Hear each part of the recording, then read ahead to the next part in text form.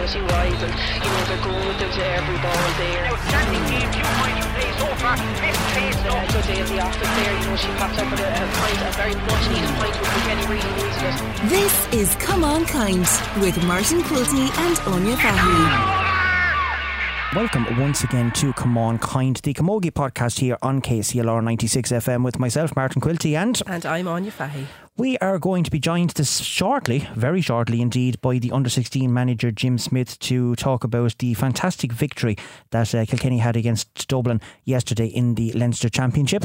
We'll be discussing the Kilkenny Division 2 side against Wexford in their quarter-final later on. We will also be discussing the upcoming Leinster Championships and a bit of news on Camogie front as well then in relation to sponsorship and a new sponsor for the Camogie All-Ireland series as well that was announced today. But first of all, if I push this button here, I should be joined on the line by Jim Smith, the Kilkenny under-16 manager. Jim, you're very welcome in to Come On Kind. Thanks very much, Mark. I suppose it's a bit of a novelty for us that we haven't had a chance to speak to yourself yet. It was your first outing in the under-16s against Dublin yesterday, and you had a comprehensive victory against the Dublin outfit. So I suppose give us your overall view of what happened yesterday in the National Games Development Centre up in Abbottstown.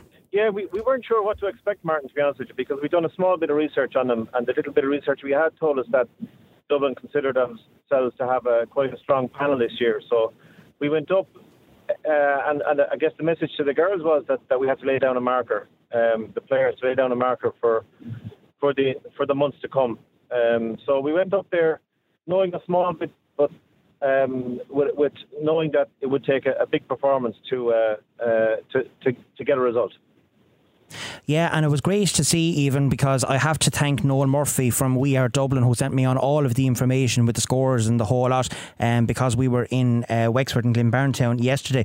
But it was great to see that the whole of the six of the starting full forward line yesterday all got on the scoreboard, and it was magnificent. I think it was 622 was the total in the end for yourself. Like, that's a phenomenal amount of scoring, Jim.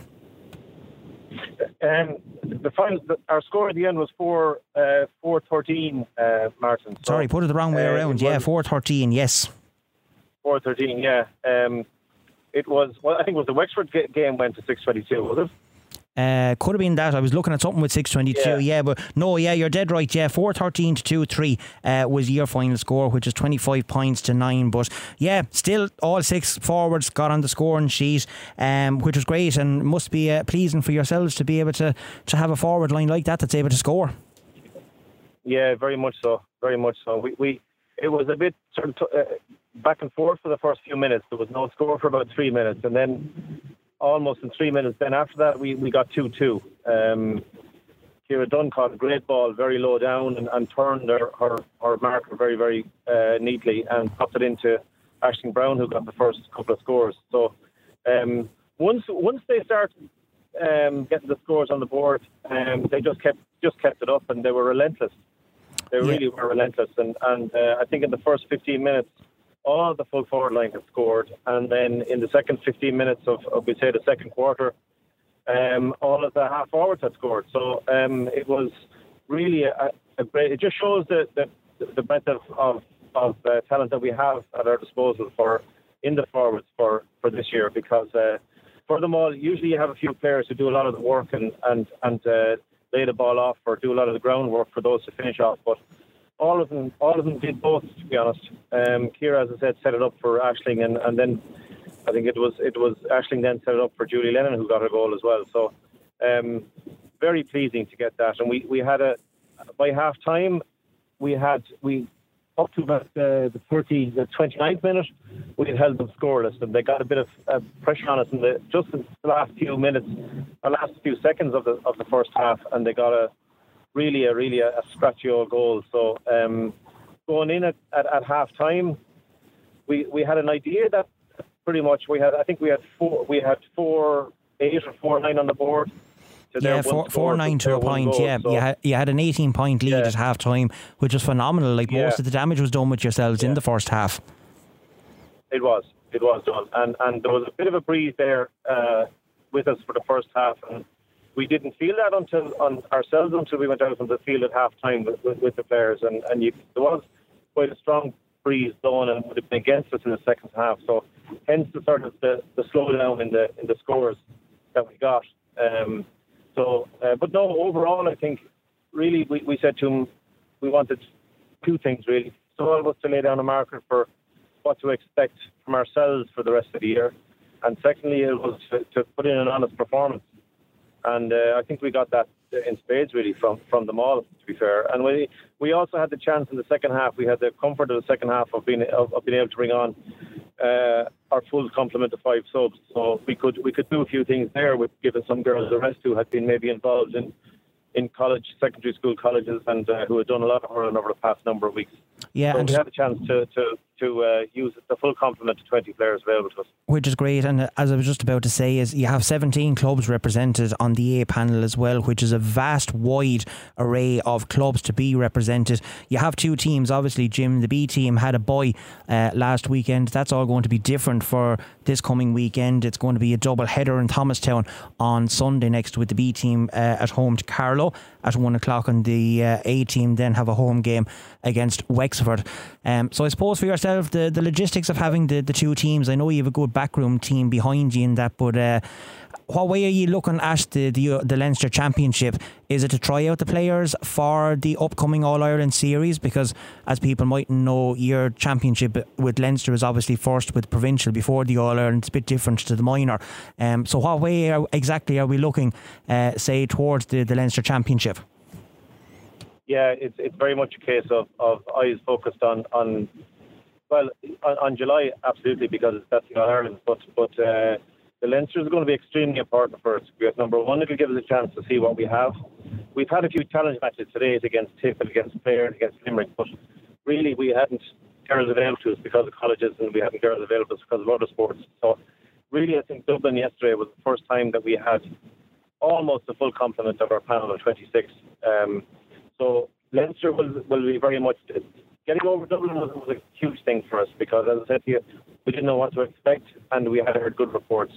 So getting that kind of a score up and victory over them is good. Now, with the score that Wexford had put up against Offaly yesterday, we need to sit up and be aware of that, because that's a hell of a score to put up. So obviously Wexford has something to offer, which you wouldn't expect any less from Wexford. So we have to be on our guard for Sunday at 3 against Wexford in Thomastown, because that kind of a score, as I said, has got to be can't be ignored.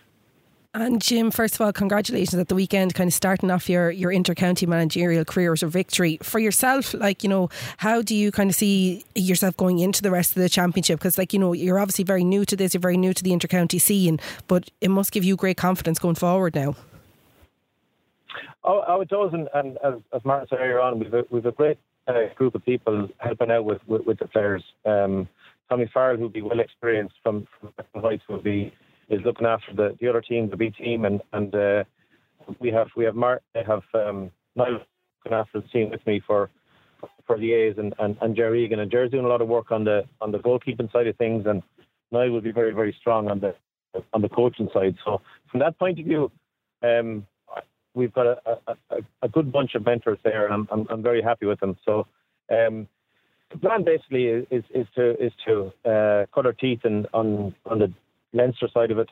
We are going to have to put up a big display again now on Sunday against Wexford, and then the final game then will be Offaly in a week later. So I think as it finishes out, the top 2 teams in our table will go into a Leinster final. So obviously the aim is to get to a Leinster final, and then we have one. The first step has been made, and hopefully the other 2 will come along nicely after it. It'll be a great occasion, Jim, on Sunday to have the 2 teams as a double header. Obviously, with the good weather we've had recently, it helps to get pitches in good condition, and not like we had a short time ago with the senior and intermediate that we couldn't have a double header, which is obviously because of weather constraints and that. But it must be great for the girls, and I suppose you're hoping that a big crowd is going to turn up as well in Thomastown on Sunday to cheer on both the teams. Oh yeah, hopefully, yeah. We're looking forward to that.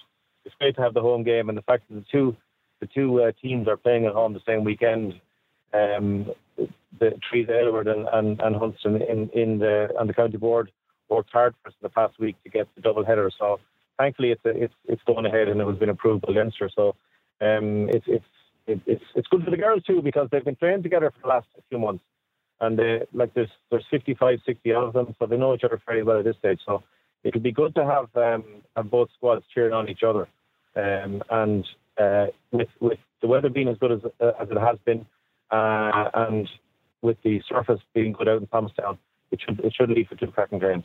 Yeah, it certainly would. We saw a small bit of the Wexford and Offaly under-16 game yesterday, because obviously they were on after the intermediate game as well, and I have to say now they did look very, very sharp as well, like you were saying. But it's certainly a challenge that I'd say you're going to relish and look forward to at the weekend, with the A team playing Wexford. Again, just to reiterate, the B team is at home against Carlow at 1 o'clock in Thomastown on Sunday, and the A team will then follow on at 3 o'clock against Wexford in what hopefully will be a spectacular day of camogie and great enjoyment, and one that hopefully, Jim, that we might be talking to you next Monday evening with 2 victories after next weekend's games.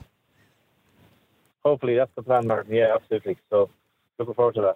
Well, perfect. We're certainly looking forward to following your journey as well in the Leinster Championship, and going forward, as Jim said, then into the All-Ireland Series in July as well. But Jim, thank you very much for joining us for your first and not last, hopefully, appearance with us here on Come On Kind, and we look forward to speaking with you again.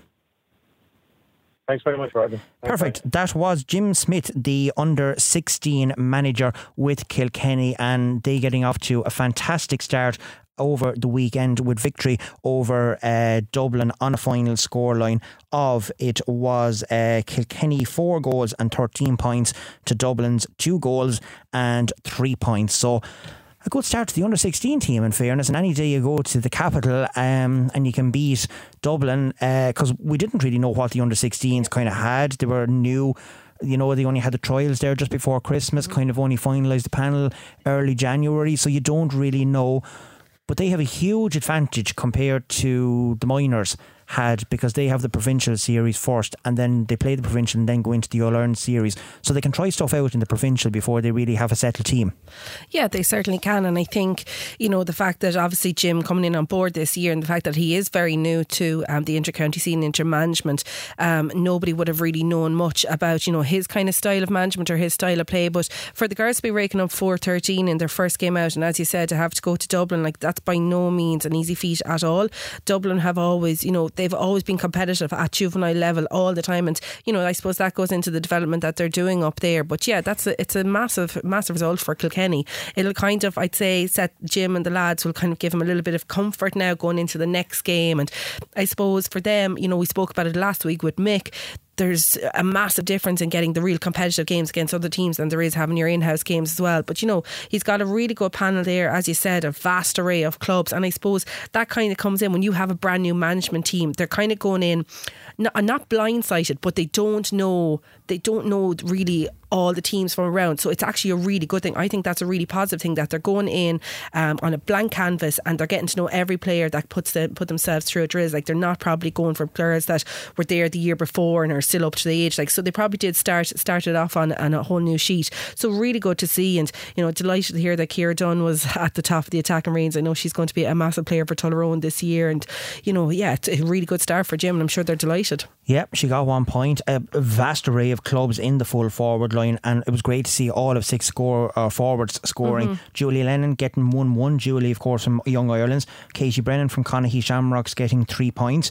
Muireann Gannon below in Mooncoin getting 1-1. The star of the show was probably Aisling Brown from Dixborough, 2-3. Like, what a start to your under 16 career. Ciara Dunn getting a point, and Tara Roach then from St Martin's. Of course, the woman beside me here to the right will be very happy with that. She's always happy when St Martin's do very well, but especially for girls so young, like, it's rare that you have the whole of our 6 forward scoring, and to only, I suppose, keep Dublin to 2 scorers in the 1 in the half forward, 1 in the full forward, and 1 from wing back, to 3 scorers all game. Like, It's phenomenal. Now we're not going to blow them out of the water yet. It is only the first game of the under-16 Leinster Championship, but it's a great way to start off for the year for them. It certainly is, and it's a great bit of confidence for these girls as well, because obviously they don't know the management team is very new to them as well, and I think that'll give the girls a lot of confidence going into the next day. And we're always kind of harping on about it when we're doing the line commentary with the senior, the intermediates, that we need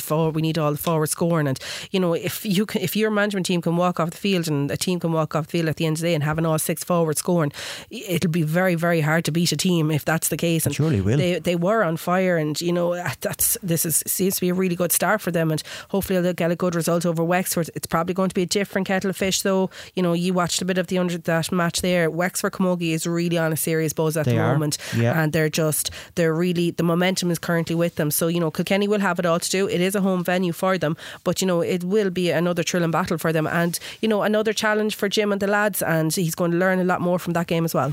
Great to see a double header in Thomastown next Sunday. The weather is not too bad. We won't go too far into the week ahead of it, but that's an opportunity for a crowd to get out and support these girls and get behind them and push them forward as well, because if they could win against Wexford, they're almost guaranteed a knockout stage game then, because they have Offaly in their final game for the A team. It's a huge commitment though to have 2 teams back in the Leinster Championship. We obviously couldn't before with COVID, and then we didn't have Leinster Championship for a while. So there's a lot of these girls, it's their real first competitive outings in a black and amber jersey. Okay, some of them might have played maybe at under 13 level before, or under 14, they might have had one of the short blitzes or whatever, but this is full on competition style going forward into an All-Ireland series. You can't beat it, and some of the nerves, it's a great way to get rid of them as well. It certainly is, and I suppose for the likes of under 16, you're probably talking potentially 60 girls that are going to be wearing Kilkenny jersey at that level this year, which is great to see as well, because often it can be quite hard to whittle down numbers to maybe 30 on a panel or whatever the case may be, and I suppose this is going to help develop these girls.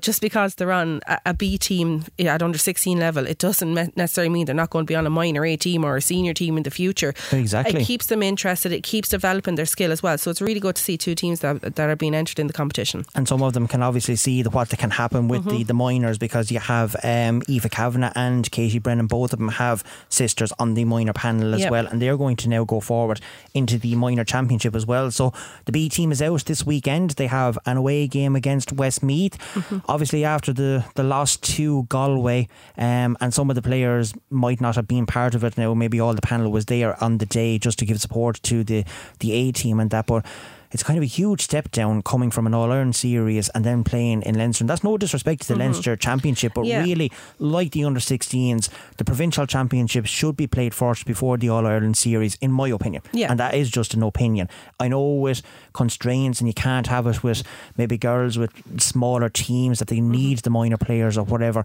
but surely something has to be looked around to be able to get this sorted out, because it's very hard to get a girl to get themselves up for an All-Ireland series, play in an All-Ireland semi-final, get defeated in it, and go out the following week then and try and compete in a Leinster competition then as well. Yeah, it is very tough, and I suppose, and again, I don't want to be any way disrespectful towards the league versus championship or any of this comparison, but it does kind of feel like you're going from championship to back playing the league a week later. And again, as I said, it's no disrespect, but we all know there is that extra bit of a step up when it comes to championship.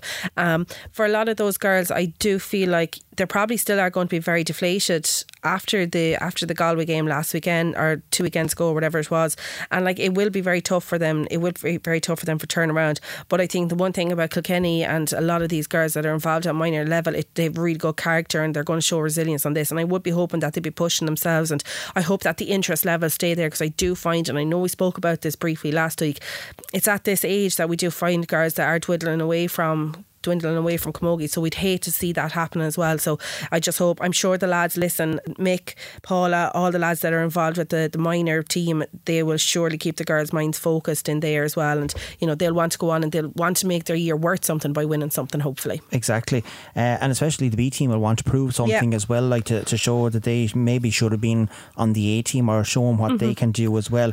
The B team, just looking at the fixtures here, their first game is out on the 3rd 3rd of April against Westmeath, and if they qualify, that is a quarter final. So if they qualify for the semi-final, it's then on April the 16th, which coincides with the same day that the semi-finals of the A start, and Kilkenny have to travel to Offaly for an away game with that, and Dublin has to play Wexford. So a small bit away for the A team. They can get a couple of training sessions in, but nevertheless, it still will be nice to come away with a bit of silverware at the end of the year and show something for all the efforts and the work that you're putting in for it. And silverware is always good no matter what it is. Yeah, it's great to have it in the pocket, so they'll still be going to go out and win that competition. They certainly will, and I think, you know, the A team need to be very focused on going into the Leinster Championship. They've got Offaly in the first round. We know that they're after being recently crowned minor B champions, so they're going to want to go on. Like, they have that winning feeling in them at the moment. The momentum is certainly with them, so you know they're going to be brimming with confidence. So it's going to be a task for Kilkenny. But listen, I'm sure the guys, you know, they've had some tough days, but they've had some great days, so they're just going to have to push on from this, and they have a couple of weeks now to get themselves right. So hopefully we can see some silverware coming to them this year. Exactly. Talking about tough days, there's none more so tough than what happened in Glenbarntown yesterday. Now, we have to say the only good thing about yesterday was actually the weather, and that is from a Kilkenny point of view. If you were a Wexford supporter or part of the Wexford management team yesterday, you were absolutely delighted with the performance that went in. And if we had to be neutrals yesterday, we would have loved watching Wexford play that game, because their style of play, everything was done so well. You could actually see the gulf that was there between the two teams, and that's not been any way disrespectful to Kilkenny, but let's be honest, we thought after the first 10 minutes, oh, Jesus, what's the score going to be at half time? Like, are we going to be still in the game? Now, that's credit to the girls that we were only 2 points down, but realistically we were lucky in a way just to be 2 points down, and Wexford won't be happy that they didn't score for 23 minutes in the first half. No, they certainly won't, I suppose. Like, yeah, when you kind of sit back and reflect on it and think about the match afterwards, yeah, it was a bad day for Kilkenny. I just had a quick conversation with John after the match, and he kind of said, listen, he was like, we're not overly disappointed. They obviously knew it was going to be a massive task. Like, Wexford are a senior team going into it. They're going down to their backyard then as well on top of it all. So, you know, anything that could go for Wexford went for Wexford yesterday. It was tough for the girls. I do think that, you know, some of them did really shine. Roisin Phelan is she's immense. To me, she was just a step above everybody on that pitch yesterday, and that's including the Wexford girls as well. She's just in a class of her own. Like, she was absolutely instrumental, I felt. You know, some of the girls, I thought Aisling Curtis worked really well as well. Asher McCarty, for such a young player, I thought she did okay. Shauna Tracy as well, she was trying to get stuck into it, but you know, like, this team, like, she was very isolated though for an awful lot of that game. She was too far out, I felt, but I think that was the game that Wexford were playing, and Kilkenny were kind of pushing themselves back down the field. And I suppose, like, when you have a player like Shauna in full forward, like, you want to leave her there, but then again, like, it was very, like, there was for a long time in that first half, like, Kilkenny couldn't get the ball past the halfway line, but Wexford, everything they did was so fast, it was so clinical, the passes were straight to the hand, they were utilising their strong half forward line. Like, Jackie Quigley started in there at number 28 and wing forward, and she was just, you could see her physicality she was taking for the game. Like, I mentioned it in the commentary, you know, Ciara O'Connor, she mightn't have got on the scoreboard, which we were used to seeing her with DCU, but by God, was she behind everything. And you could just see by Wexford, they are a senior team. Like, everything was so fast, even the way they were utilising the fast puck out, you know, the free taking from their hand. They had this all learned, and they had this all down to pristine condition. They'll be a massive force when it comes to the Division 2 league semi-final, whoever they're going to get. To be honest with you, well, I can answer that because the draw was done and they got Waterford. Okay, that's going to be a tough one. It is going to be a tough one. Well, there's no venue yet either, so we don't know whether it's going to be neutral or a home or away. If Wexford can get Waterford in their backyard, it's not going to be an easy task for Waterford, and we've said it at the start that okay, Waterford might be the favourites to come out of it, but after the performance from Wexford and looking at them yesterday, they are a well drilled machine. They certainly are. As you said it yourself, every one of their passes yesterday were all going to hand, or they were bouncing high enough that you could put your hand on it and get everything, and done it with speed. Nobody was trying to hang around yesterday. Even the puckouts was done at speed. It was unbelievable. It was lovely to watch it, but like, it just goes to show the training that was done with the team. Certainly was. And like, even when they were kind of, would say the coast was clear nearly for them and they were ahead, they were still continuing with their game plan. They never took the foot off the pedal there.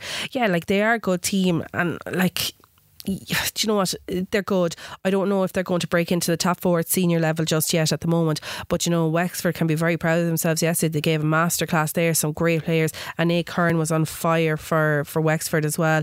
You know, having a really, really good game. So like they can all be very, very proud. Emma Welcher thought was very good. Sarah O'Connor, captain's role, just kind of mopping up around the place. But yeah, Wexford can be happy that it's a tough game against them now for Waterford in the semi-final. But Kilkenny, more importantly, you know, it's just back to the drawing board for them. They've got another couple of weeks to go now before they hit the Leinster Championship, and I think that's one that John will be seriously eyeing. He'll be seriously eyeing the silverware in that one. You know, they are the current reigning holders of that competition. It hasn't been played in 2 years. Yeah, isn't that hard to believe? Yeah, I know, isn't it? So yeah, like I think he's going to be eyeing that one, and I think, you know, if they get a win in the Leinster Championship going into the All-Ireland Championship, it's going to be a massive boost for them as well. It is, and I'm just looking at the fixtures here for Kilkenny 2, and they are in the quarterfinals on the 30th of April against Laois. Okay. Now we know that Laois had a very good win just against Tipperary at the weekend, so they're safe. They're still in Division 2. Tipperary now go and play Kildare in the relegation final, which you kind of did predict a small little bit a couple of weeks ago. That's not going to be an easy task either. We might come to that very shortly. But Kilkenny yesterday, there was some very good performances. Yep. There was a lot of stuff that didn't go right for the girls either. Like we alluded to it, that maybe the first touch wasn't what we would expect a Kilkenny team to have their first touch. Some of the decision making and the ball passes, especially out from the defence, you know, it was wayward. It was going to nobody. And having just maybe Shauna Tracy in on her own for long periods of time, you could probably understand why that you were trying to stem the flow, which they did. Like for 23 minutes in the first half, they did stem that flow. I mean, Sinead put off a fantastic save from Eva Goyne that could have had Wexford 2-3 to no score up after 10 minutes. It wasn't. They were only 1-3 to no score up. Kilkenny then got 4 points on the bounce. You know, only the 2 points in it. But the second half, Wexford just opened the floodgates and they were unbelievable. They were, like, and I think the final 10-12 minutes of the first half, I think that's where we kind of saw Kilkenny's best bit of hurling. You know, everything kind of came to them. Yeah, they were. I felt they looked like a team that were very, very nervous, and not that they were nearly too afraid to make a mistake, but I just feel like it was the pressure that Wexford were putting on them. Like there was times there in the game where, like, if there was one Kilkenny girl going down to the ball, there was 2 or 3 Wexford girls just in on top of her. They were chasing down everything, you know, and I felt that's where maybe like their mistakes came from. It's because of the immense pressure that Wexford putting on them, and that's Wexford game plan. Like they just want to keep pressurising, you know, the opposition as much as they can, and you know they probably, like, obviously if they feel like if they can get 2-3 girls over ball against one, they're obviously going to come out with the odds there on that one. Does the effect of playing them last year then maybe come back into the mindset, because Wexford were very good in that game last year in the first half and blew Kilkenny out of the water. Kilkenny had a great second half, albeit that they couldn't really get, I think it was maybe 5 or 6 points in it at the end of that game. But does that come back into the mindsets, like that you played them last year? They done that to us in the first half, like, you know, maybe is that why they're a small bit cagey and maybe making the kind of mistakes that we wouldn't have seen them make towards the start of the league? I don't think so. I think they would probably have just kind of let last year kind of maybe just slide and let it off. Like I think Kilkenny knew that they were obviously coming up against a much bigger opposition than they probably have already in the league, and I think that was nearly maybe a slight fear factor that they had, knowing that this is a really dominant Wexford team. They've probably, listen, those girls are, don't you know, they're looking up the Camogie website, looking at fixtures and looking at results and looking at scorelines, so they'd obviously realised that Wexford were imposing a massive threat with the scores that they were getting. I don't think they would have dwelled too much on last year, because as we know, Camogie teams are changing, and like players are changing constantly year in, year out. You know, you're not going to have the same intermediate team, especially, you know, for 2-3 years in a row, because girls are constantly being, like, you know, recycled up to senior. Yeah, they're girls moving are around. moving around, retiring, whatever the case may be. So I don't think they would have had that. I don't think they would have had that in the back of their head. I think that they were probably focused on it. I would say they were slightly disappointed, obviously, with their performance, but I think now they just have to retune themselves, turn around and just get back into Leinster Championship and get back into their groove. Their aim is the All-Ireland. Let's call a spade there. Like, there's no qualms about it. Their aim is to get back to Croke Park this year. Well, Wexford won't be there because obviously they are in the O'Duffy Cup Championship when we will be discussing that later on. Do you feel from a Wexford point of view that maybe they showed that they had something to prove, that okay, we knew the format coming into it, and it's happened to our seniors and the minors as well the last couple of years. Did you go and you win 5 games in the league, which I think it was still 4 or 5 games. You go through the league unbeaten, you rack up a major score in the whole lot, then you go into a draw and you come out and you have to play a quarter final. You know, there's no real incentive there then for the group stage to go and actually win it. I mean, you'd nearly be better off maybe now winning a coming second or whatever, going through the motions or whatever, getting to the knockout stages and then putting your best foot forward. But by God, what Wexford put forward yesterday, like they really, it was kind of like they were proving something to a point. And I don't know, maybe that's just me being overthinking things or that, but it certainly looked that way from the start. I think a lot for Wexford is the fact that they are a senior team. They probably don't want to be playing in Division. They don't want to be playing in Division 2. I think. And again, I mean this, I really don't want to be disrespectful. I don't think they're going to break into the top 4 teams at senior level. And I think the Wexford management team, listen, they're going to tell the girls that they can win All Ireland 100%. If they weren't telling them that, they shouldn't be involved with them, let's be realistic. But I do think realistically Wexford are eyeing a Division 2 title, and that'll be the silverware that they need. They're still developing. There's a massive transition going on in Wexford at the moment. We have seen that over the last couple of years. We've even seen it with their underage teams. They're raking up big scores, and I think they're eyeing exactly. You know, I think they're eyeing up this Division 2 league title to be the silverware that they're going to be getting this year, and I think that's their main aim. And I think, you know, they're nearly a team that are kind of hitting championship form now for the league, because they know that this is where they want to be.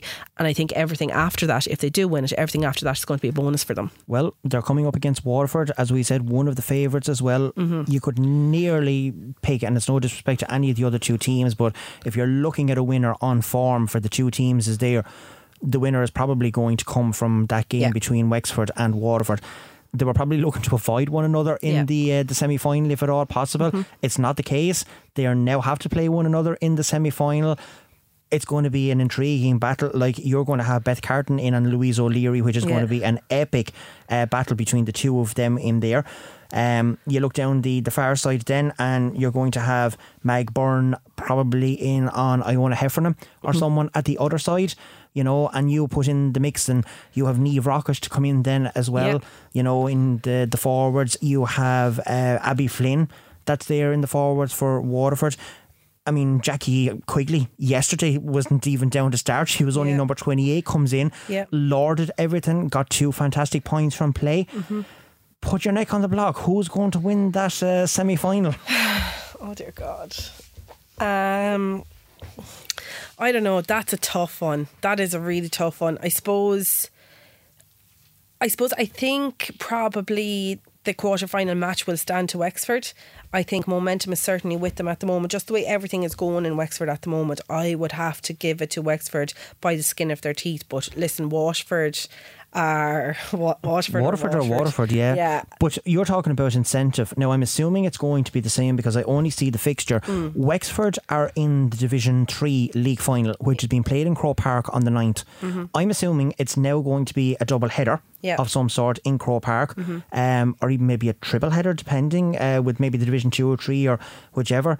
And if Wexford is there with one team, Wexford are going to want the second team to be playing there as well. So who knows, that could be a bigger incentive for them to get there. It certainly will. And if you've got 2 teams that are playing in Croke Park, you know that the crowd is going to be even bigger than any other. It is actually in Croke Park. I've just checked it. So any other support there, you know, it should be massive. And it'll be another big massive day for Wexford again, getting to playing in another All-Ireland. They're kind of becoming used to going back and playing in Croke Park now over the last couple of years. So yeah, it'll be, listen, it's going to be a huge day. You're still not telling me though who's winning. And go Wexford. By the skin of their teeth. You're going Wexford. I'm going Wexford. Okay, well, we go to the opposite end of the scale then on that. But who's Wexford going to play then? Cork and Antrim, obviously, in the second semi-final. I mean, Cork has got there. Antrim got the bye with Waterford into the semi-final. Antrim topped their group in Group 3. So out of them, I know who I'd be picking. Like, I really want to go for Antrim, but I just think Cork could be on a massive momentum as well at the moment. I think Antrim will. Yeah.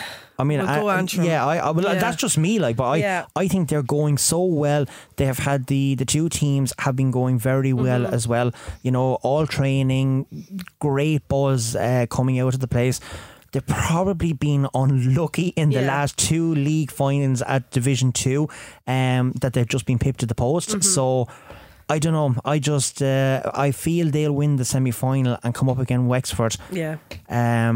But Listen, we'll go I with don't Antrim. think though that they would win the final. I think if it's No, going, I don't I think still so. think whoever comes out of the Wexford Waterford game is going to win the Division 2 title the this only year. thing is, like, if it is in Croke Park, all those Antrim girls have the experience of winning in Croke Correct. Park already from being there last year. And you can't beat experience You cannot there, beat no. experience, especially in Croke Park. Like, it can be quite overwhelming when you get there for any player. And I suppose these girls, they're used to it, and they're used to winning there as well. You know, and I'm sure there's probably maybe a handful of the Wexford team that were on the junior panel last year that won the All Ireland. But you're probably looking, I wouldn't say there's many Antrim girls that aren't from the panel last year there that are currently on this year's panel. So they have that experience there of getting to Croke Park and winning in Croke Park, and that could stand to a team on the day of the big final. Well, we're certainly going to enjoy waiting for that one to come around. As we were saying then, the opposite scale of the thing, you obviously have Laois, as we said earlier, is safe.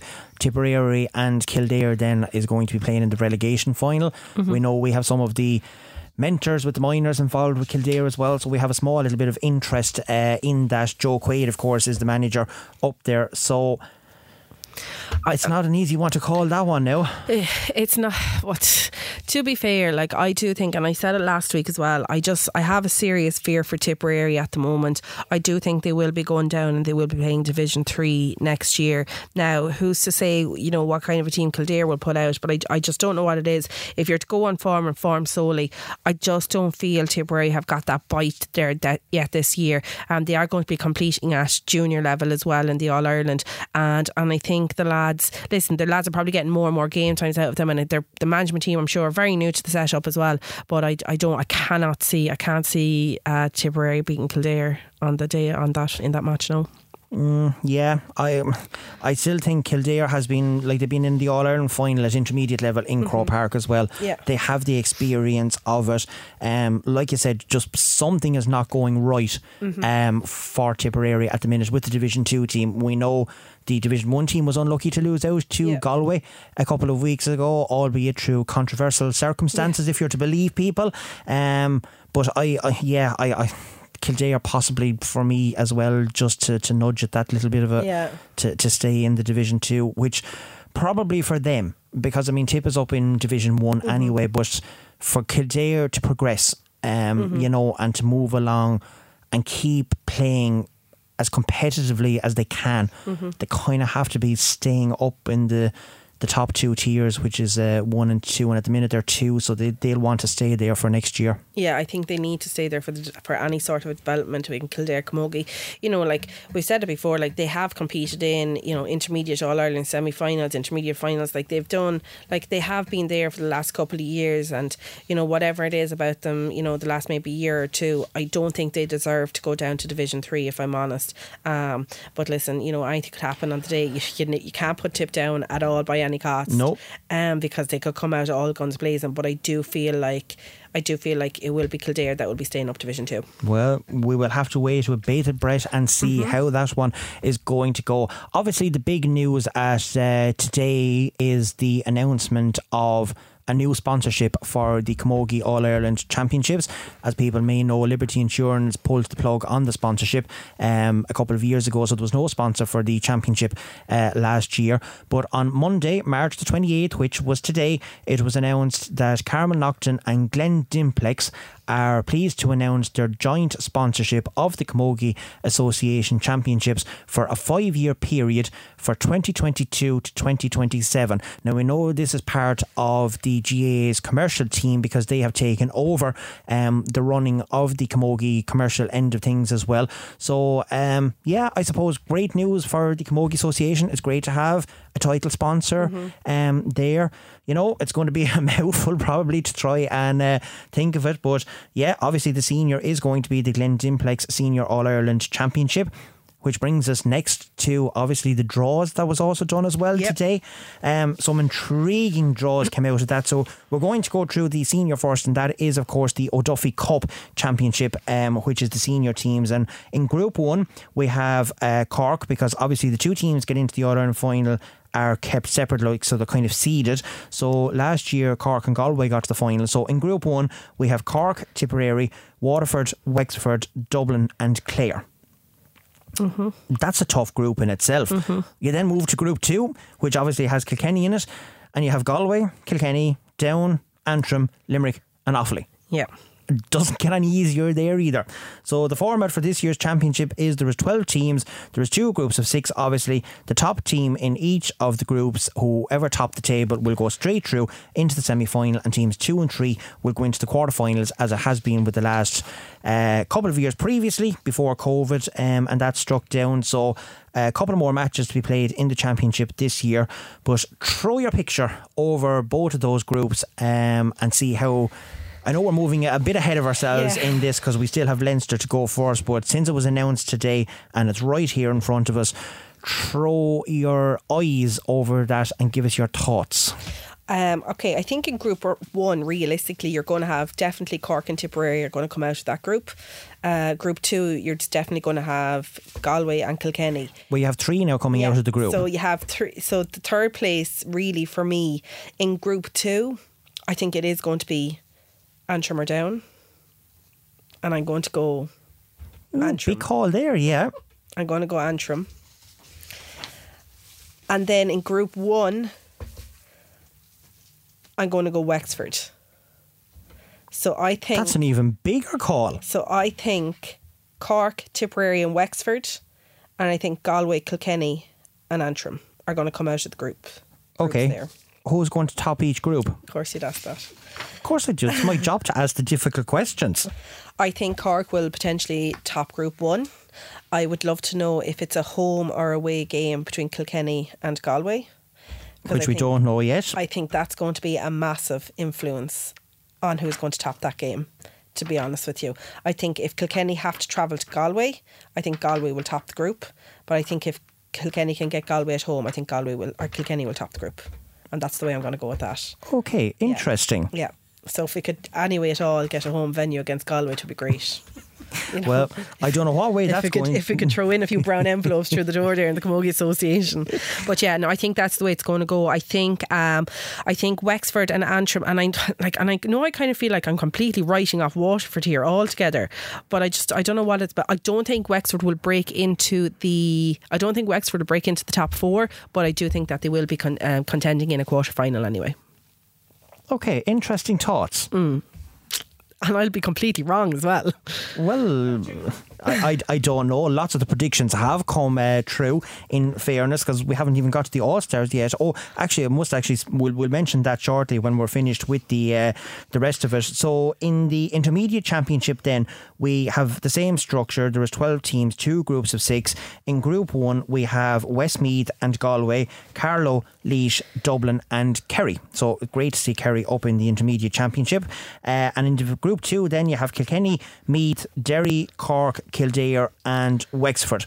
And as somebody said to me earlier on today, Kilkenny could find it hard to get out of Group 2. Very difficult. It's a very, very difficult group, considering, I suppose, the top 2 teams go through, but there is 3 teams from each group will go through, and Kilkenny having to play Meath, Derry, Cork. I think they're going to be massive games for Kilkenny. I think Kilkenny will really have to be going. They can't afford to kind of rest on their laurels in the first game out. It would be great if they got a victory in the first game and give them a bit of confidence. But to me, I think, if you're looking at Group 1, I think Galway are going to coast through that. But Group 2, I think it's going to be a difficult group for Kilkenny. But listen, these Kilkenny girls, their aim is to get back to Croke Park. They've done it tough. They did it the tough way last year as well. So they certainly will be making sure that they can put on. I think it is between the top 4 there: Kilkenny, Meath, Derry and Cork. And I think your All-Ireland winner is going to come out of Group 2 as well. I can't no disrespect to any teams in Group 1, but I just think that I think it's it's an easier group nearly to come out of Group 1. And again, I'm not trying to be disrespectful, but if I was a manager of any of the teams in Group 1, I'd be happy I got that group.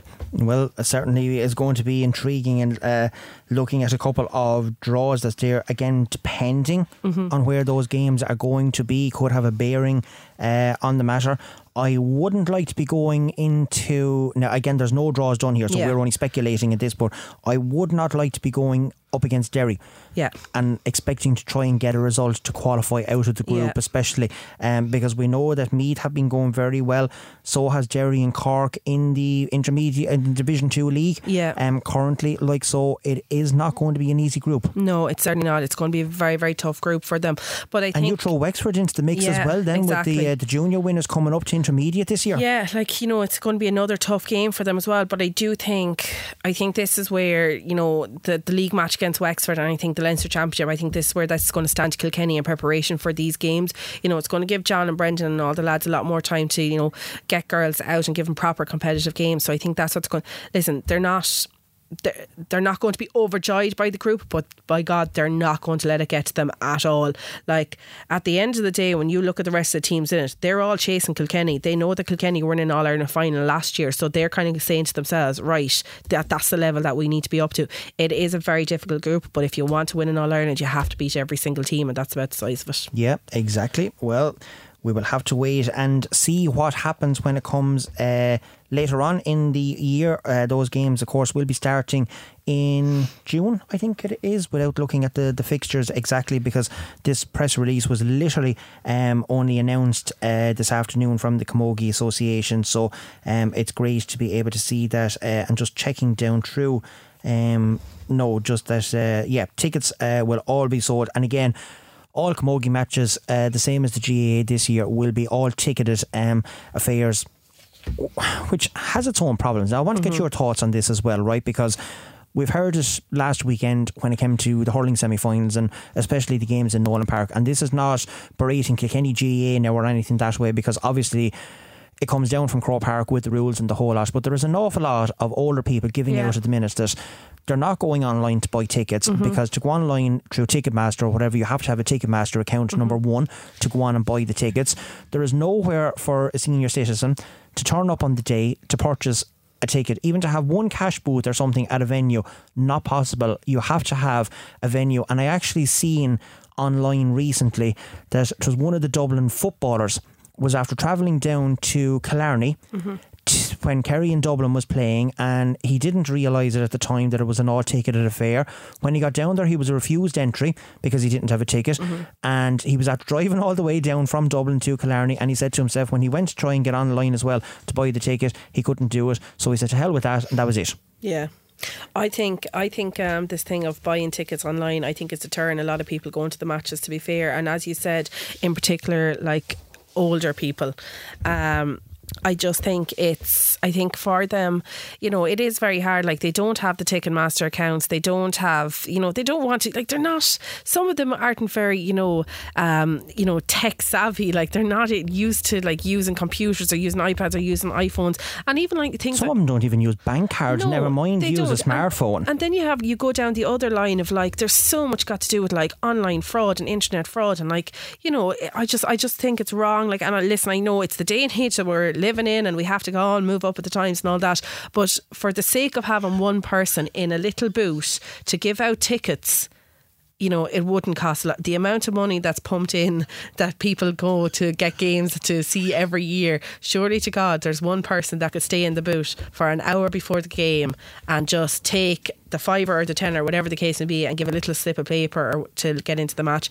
I think it is deterring a lot of people from going to the match. I think it's turning away crowds as well, because a lot of people just don't like doing online shopping. That's just the way it is. They don't like doing Plus the fact it depends on weather conditions as well, right? Exactly. You take it last weekend, it was a fantastic day, sun was shining, a lot of people are saying to themselves, nowhere to go, what are we going to do? Well, okay, we'll go and watch the hurling match. Whether that was Saturday night in Cork or whether it was yesterday in Nolan Park for the other semi-final. Yeah. There's a lot of people in this day and age don't decide to go to matches until the day of the match. Exactly, yeah. And they have to be accommodated. People are saying, the GAA is where we all belong. Exactly, right? Yeah. But that mantra is not being applied when it comes to people who don't want to go online because of online fraud or whatever.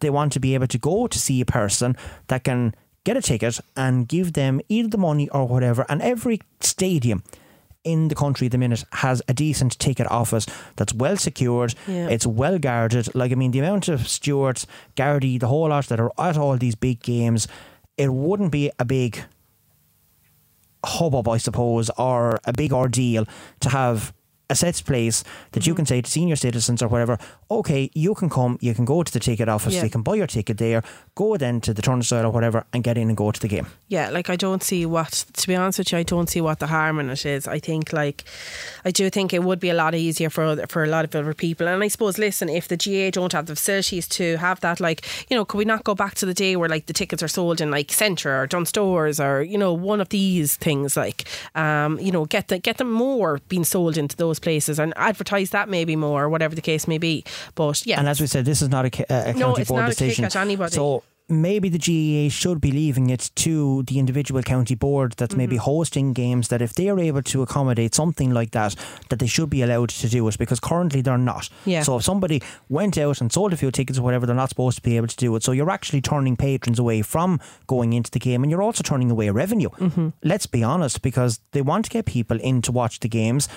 If not, somebody is going to sit at home on the television. There's nobody going to turn up to go to games. No. Then we have a bigger problem. Yeah, and I think that's what's going to happen a lot more because of it. I think a lot of people are just going to, for handiness sake, they are going to be staying at home, because, you know, it is got to a stage where we are trying to live broadcast a lot more matches now across all codes, like Gaelic football, ladies football, hurling and camogie. We are trying to broadcast all these games to the wider audience. So if more games are going to be, you know, shown on television, and people not being able to turn up on the day to buy a ticket, you know, it is going to happen, and we're not going to get people into stands and stadiums. Yeah, well, it's certainly not. Keeping with the intercounty, 8,000 people I think turned up in Nolan Park yesterday, which was fantastic, and great spectacle of hurling there as well. But it was a big night for the Intercounty Stars, because after they were announced last November, they eventually got, after all COVID was discarded and people were able to get back out and celebrate,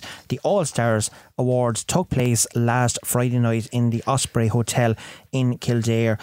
Kilkenny done well enough, I suppose. You know, when you look at the Soaring Stars, you mentioned earlier on Roisin Phelan got a Soaring Star for fullback. She was joined by Niamh Leahy, who had one in the cornerback position. We had two in the half back line. We had Sarah Crowley and we had Leanne Fenley. And going through it, then there was no one in midfield and no one in the forward. So all of our Soaring Stars came from the back line.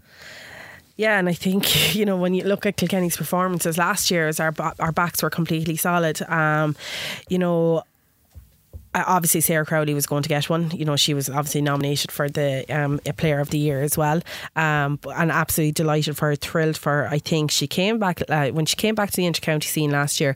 I think she came with a whole new lease of life, and she had this newfound energy about her. You know, Leanne Fenley again. You know, what a story those two girls have had, coming back from Australia, going straight back into an intercounty scene and winning Soaring Stars, which is excellent for them. And I suppose it's their years that they've given to Kilkenny Camogie. It's nice for them to get some sort of a recognition, as was it for Roisin Phelan and Niamh Leahy. Those girls, they were there in 2016 at full back and wing back, to go back again, get to an All-Ireland final last year, and they thoroughly deserve the recognition that they got. It was great to see the four girls getting it, and it's really good for Kilkenny as well to see those four, to see girls getting recognised for our last year's championship campaign. Just on that thought as well, because again it was said in passing, I won't say by who or whatever, that some of those girls was there in 2016. They won the All-Ireland intermediate final, and that hasn't made a breakthrough into senior ranks. You know, they've been hanging around for a while and the whole lot, and it's great to get the accolades and the whole lot, but you're a player on that and you're not being picked to go up to the senior level. Do you stay and keep fighting the spot at the intermediate level, or do you think to yourself, well, okay, well, obviously I don't think that I'm good enough because I'm not being picked to go at the senior level. I'm just going to maybe keep to the club and stay where I am? Or do you actually enjoy it and you have camaraderie and you're still putting in the same effort as you were playing in a senior team with the intermediate, where do you stand on people and the length of time that they spend on, we'll say, inter-county teams if they're not being picked for the senior level to make the breakthrough through? I think first of all it's a personal decision for some of those girls. I think they prefer to play at intermediate level. I think that's their comfort zone and they enjoy it. They enjoy the tough training. They want to be part of a team. It's like their first love for it. And you know, those two particular girls, they're there because they want to be there. And I'm not picking names, I'm just talking in general as well, in case that any of them think that I am, I'm not. I think, you know, either of those girls would easily walk onto a senior team in the morning, but I do think it's probably their own personal choice as well. And I think, you know, they're real leaders. And I think, you know, they're not just happy going back to play with their club because they want to play at that extra bit of a level. And you know, every intermediate team always needs a golden oldie on it as well, to, you know, to keep them to have that experience there. And that's the one thing I've always enjoyed about intermediate. You've always had that kind of a good blend between like the real youth from a minor team to, you know, some senior girls that are maybe there for the last couple of years. Yeah, like I get it for some people, they would like to move on to the senior, but I do think it is everyone's personal choice as well. Like, and you know, I don't think it's a matter of girls not being picked. Like, I do think it is their personal choice to stay playing at intermediate. They're still donning the Kilkenny jerseys. They're still getting to represent their club, their counties, their families. Like, you know, and then to me, I think the two awards for those two particular girls, and again, we're not mentioning anybody, but for those two particular girls, this is just in general across the board, was well and truly overdue for the two of them, because they have said it when we were watching the games as well. Serious patrons to Kilkenny Camogie, and in particular to the intermediate teams as well over the last couple of years. Exactly. And as I said earlier on, this is not having to go at anybody. It's just putting a question out that was said to us, and this is a Camogie podcast that we discuss everything in it. So when something like that crops up, I will throw it at you to see what your opinion is. Exactly. It's not us putting our opinions or anything forward on it. We are delighted for all of our soaring stars, and congratulations to each and every one of them, well deserved. Which brings us on to the senior awards then as well, and it was great to see that Kilkenny were also represented. Galway did top the honours, of course, with 8. I don't think that is a record. It possibly might be, or if not a joint record, but still it was great to get 8 All-Stars if you're Galway.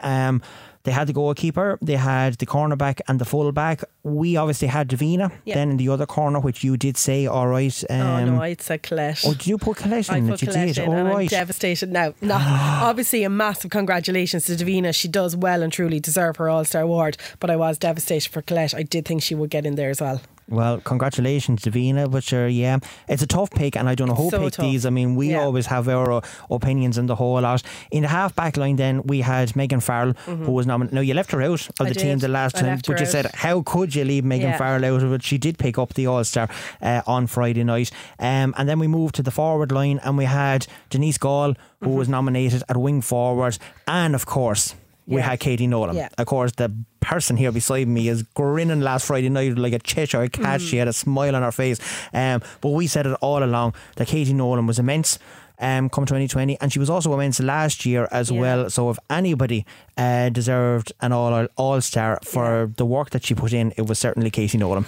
And you know what, that's just it. Like, and obviously congratulations to Davina, Meg and Denise as well. But there was others that was guaranteed exactly all-stars as well. You know, I think it's just the fact that it was Katie. Like, you know, she has worked so hard on herself over the last couple of years. She like lives and breathes Camogie, and to me she's so underrated because, and I mean this in the nicest way possible, right? She probably hasn't got one of the big names that you would expect someone like Cork or Galway, you know, like Sarah Dervin, or even like Colette to a certain degree when she was there as well. Katie just goes about her business the very same. She's so quiet, you know, you wouldn't know that she was there. But by Jesus, when she's out on the field, like, she's a real terrier altogether. She's committed. She's a 100% committed. If you had 15 Katie Nolans on the team, you'd be laughing every day of the week, like you would. Like, and you know, I've had the pleasure of not just playing with her. I've unfortunately had to play against her, but I've also, that was fun. That was great fun. But I've also had the pleasure of being involved with the management team when we were over her, and she's one girl, she'll never let you down. Like, she'd have us in the knots laughing. She's a serious character as well. She's a great kid. And I'd say if you asked her to play on goal, she'd go in and she'd play on goal. She'd do absolutely anything for you. She's brilliant. You know, she really does absolutely deserve it. And I seen a lovely picture, actually. She put it up on her Instagram today, and it was the last one. It's a picture of her mum giving her a hug just as her name was announced, and it was lovely. And you could see, like, they're at every single match. They don't miss a match for her. Like, so it's great to see, and a massive honour for Katie as well. But isn't that great though for somebody like Helen, and her dad's name, who eludes me at the minute, and it shouldn't really. Come on, Lil, help me out here. Shem. Yeah. Sorry, Shem. Mind blank, which has happened to me an awful lot lately this week, I can tell you. But yeah, you know, the diehards that keep going. Are you sure that is it now? Because no, you're telling me false information here now. So yeah, and you're supposed to be the good producer there now. But anyway, we will come to that in a second because I will get it right. But it's great for all the diehard fans to be able to go and, you know, as a family, go and support the people who are there in the backgrounds that you don't see. They're there for your bad days when you get beaten or you go home. They're there to pick you up. They're there to celebrate with you on the good days and help you through it. And they're the undeserved, the unsung heroes that's in the background that people don't talk about, but they're a strategic part of every team up and down the country, from under 6s, under 7s, all the way up until you finish playing in your career. And you probably are the very same at home as well. Oh, absolutely. Like, you know, they started off, you know, driving us halfway around the country and bringing us to training 3-4 nights a week to, you know, you could be in Mulnavat on a Friday, you could be up in Erlingford on a Tuesday, and then you could be in the middle of Kilkenny City on the Friday, and you're after getting it there. It just came to me, Seamus. That's terrible, isn't it? Seamus. It's all the same. But yeah, I'm so dead the next time he sees me. No, but it was really good. Like, it is really good. And, like, you know, every single one of those girls that are inside on the county team, and, you know, in every team, they always have, it's great that they have such a backing from parents, and parents literally, like, eat and breathe it. Like, and, you know, for a lot of the girls to achieve what they have, it all starts from their roots at home, and, you know, how that they're pushed at home, and, you know, how they're supported at home. And it's great to see, like, 'cause it's, it might be an award for Katie and Davina and Meg and Denise, but it's also an award for their family as well. Because, you know, it's a lot of commitment. You have to give up a lot of things, and, you know, it's kind of like the icing on the cake at the end of the year when you get something so prestigious like that. I suppose the big elephant in GAA family circles at the minute is what's going on in the GPA in relation to the hurlers and the expenses row that's going on, and possibly the threat of pulling players out of games that's been televised live and the whole lot. You're part of an era that wasn't part of the GPA for a long time. You were there when players weren't getting expenses for camogie players, that it actually cost camogie players money to be part of a camogie team. Recently that has changed, and there is a certain amount of expenses that's being paid to camogie players, but you're a manager as well. Where do you stand? And I'm not talking about the hurlers, but I'm talking about in general, because the GPA and, you know, everything is covered now under camogie. They're all amalgamated and the whole lot. So where do you stand on that at the minute?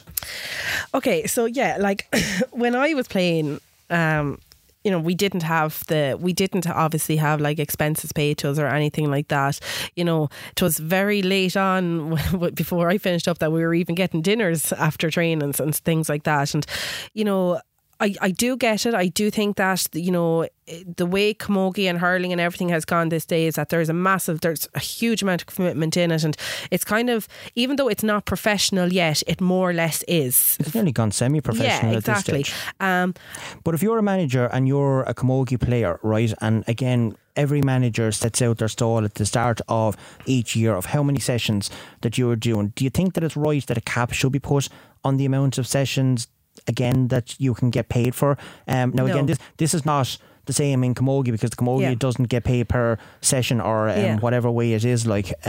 So where would you, if that was to come into it and players had to pick between, okay, you're going to get paid for 4 sessions, you're going to get paid for 3 sessions or whatever, and the rest of it then is done at your own time, I'm sorry, I just think it's crazy. I really do. I think it's crazy. I think if you're playing the game and you're playing for the love of the game, that you're going to go to 4 sessions a week because even if you're only getting paid for 2 of them or whatever the case may be. And I think that's, the kind of the voluntary aspect of it, the real old Irish Gaelic tradition that we have with the GAA is going to come out of it if this is what's going to be brought forward. I get it. People, obviously the cost of fuel and the whole lot has gone mad recently, and I get it that people are driving the length and breadth of the country to come back to training, to go to matches at the weekend, and it is only right that they are being offered something.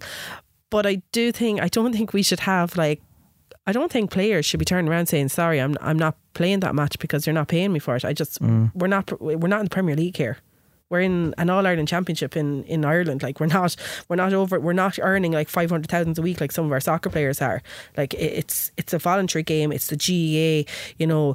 We're born and bred into this. We should be happy with all the new things that we're getting, and that we are being offered something. Because if you look to some of the players, the hurl, I guarantee if you said it to an inter-county hurler that was on a hurling team 50 years ago and you told him that you're not going to tug out because you're not getting paid, I'm telling you, he'd probably come after you with hurl and bait you with it if that's the carry-on that's going to be in it. And that's just my opinion on it.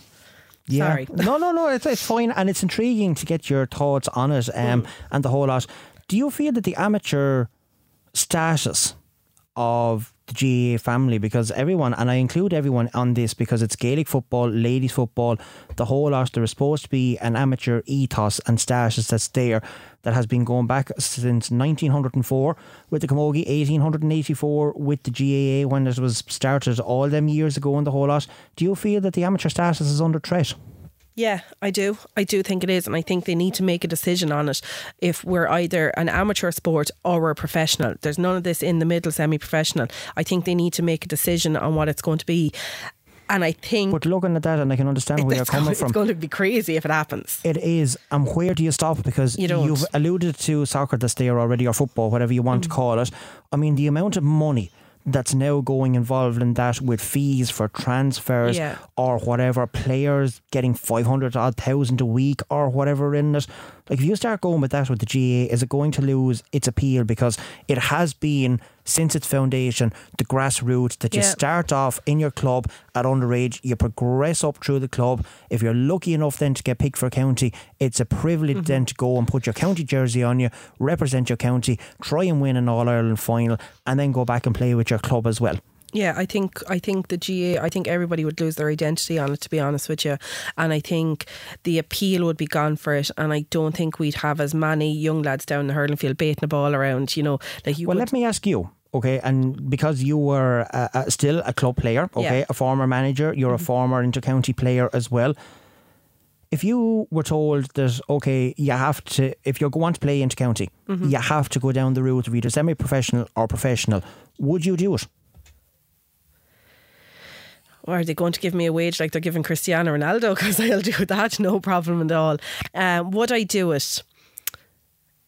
We see that's the problem when you're talking about wage. What do you set a wage at then? But see, this is it. And then I think you're just going to break the GAA if that happens. And then we're not going to have but that means then if a young lad wants to go to a hurling match in Croke Park or Nolan Park in the morning, instead of paying 10 or 15 euro, they're probably going to have to pay 110 or 115 euro. Yeah. And this is what's going to happen. You go in, you buy a jersey inside an Elvery's or Intersport or anywhere at all. And instead of paying the 60 euro for it, it's going to be 160 euro. If that's the case, if that's the road we're going to go down, that means everything that we're going to be doing in life that is associated with the GAA, if they're going to have to double, treble their prices because they have to pay for the players. It also means that you're not going to have it also means that you're potentially not going to have a panel of 40 players that you'll have to reduce your panel because who's going to fund it? The counties aren't going to be able to fund it. No, but then you're going to have a problem. If you go the route of either semi-professional or professional, are they then going to be allowed to play club? No, they probably shouldn't. So I mean, you're going to put the detrimental end of things on the club player, so everything and falls each club down as well. So the whole thing could collapse. It should, but and I suppose at the moment, technically they are semi-professional because they do get paid for expenses or whatever the case may be. But I'd hate for the professional. I think the GA would just lose their identity altogether. Like, you know, I think when it comes to professional status, and we are talking about this in the sense of GA. When we say GA, it's the family of all four sports together, and not just the hurling and the football. Yeah, I don't think it'd be right. Listen, I suppose for the players that are obviously elite players and they're you know, they're on the top of their game and, you know, they're the best in the country, it would obviously be a massive bonus for them. No problem at all. Yeah, but would you enjoy doing it? No, I wouldn't. Personally, I wouldn't. You'd have to give up your whole life. You're scrutinised then. Like, it's bad enough that, you know, a lad can't probably walk down the road in Kilkenny without 100 young lads running after him now looking for an autograph. Imagine if you see it after all the games and at the weekend. And I know that we're very lucky. I think that's the whole idea of the GA, that kids are actually allowed run in onto the pitch, they're allowed to get the autographs, the lads stand there, they do let them take it. But if you were to go to that professional, sure, they wouldn't get a kid inside in Nolan Park ever again. Like, you wouldn't. They'd all be going around. There'd be stewards lined up left, right and centre. It would close off the whole community tie to the sport, I think. And I think that's where they'd completely lose their identity altogether. It would become like, it'd be just the one man show, like, and there wouldn't be anything got to do with your grassroots, your family, your communities, your parishes, your county. I think that would all be gone, personally. Well, certainly interesting times ahead. Sorry for throwing that one at you now this evening, but right, Martin, you know, I'll get you back. Before you go off on your holidays, well, it's the funny moon, because obviously this is going to be your last podcast for a while as well. It's hard to believe that we're actually on episode 9 already of this year's podcast. It has flown by. But yeah, interesting times ahead for yourself and Stephen. You're obviously going off to get hitched next weekend, so the plans are going well so far for it? Sure, they're going all right. Hopefully he'll turn up, and maybe I won't turn up, you never know. I know you'll always turn up, because you never let anyone down now, in fairness. Everything's going well, and sure, listen, we'll see how it goes. We'll enjoy ourselves over the next couple of weeks. And the honeymoon as well, you have lots planned for it, and I'm not going to give it out on air where you are going, but I'm telling you one thing, jealous is one word of it, with the places that you're going to. But as we did say in commentary yesterday, the very best of luck to yourself and to Stephen. I don't think he knows what he's getting himself in for, being honest with him. But have you decided on the debate yet with the name, whether you're changing his name now to Fahy, or whether you're going to Farrell, or are we going to be the modern family and stay exactly as we are? Well, I will always be known as Anya Fahy, and so he'll just have to jump on. Well, you will to us anyway, so. And he'll have to become Stephen Fahy, and that's about the size of it now at that stage. Oh God, what have we opened up here at all this evening?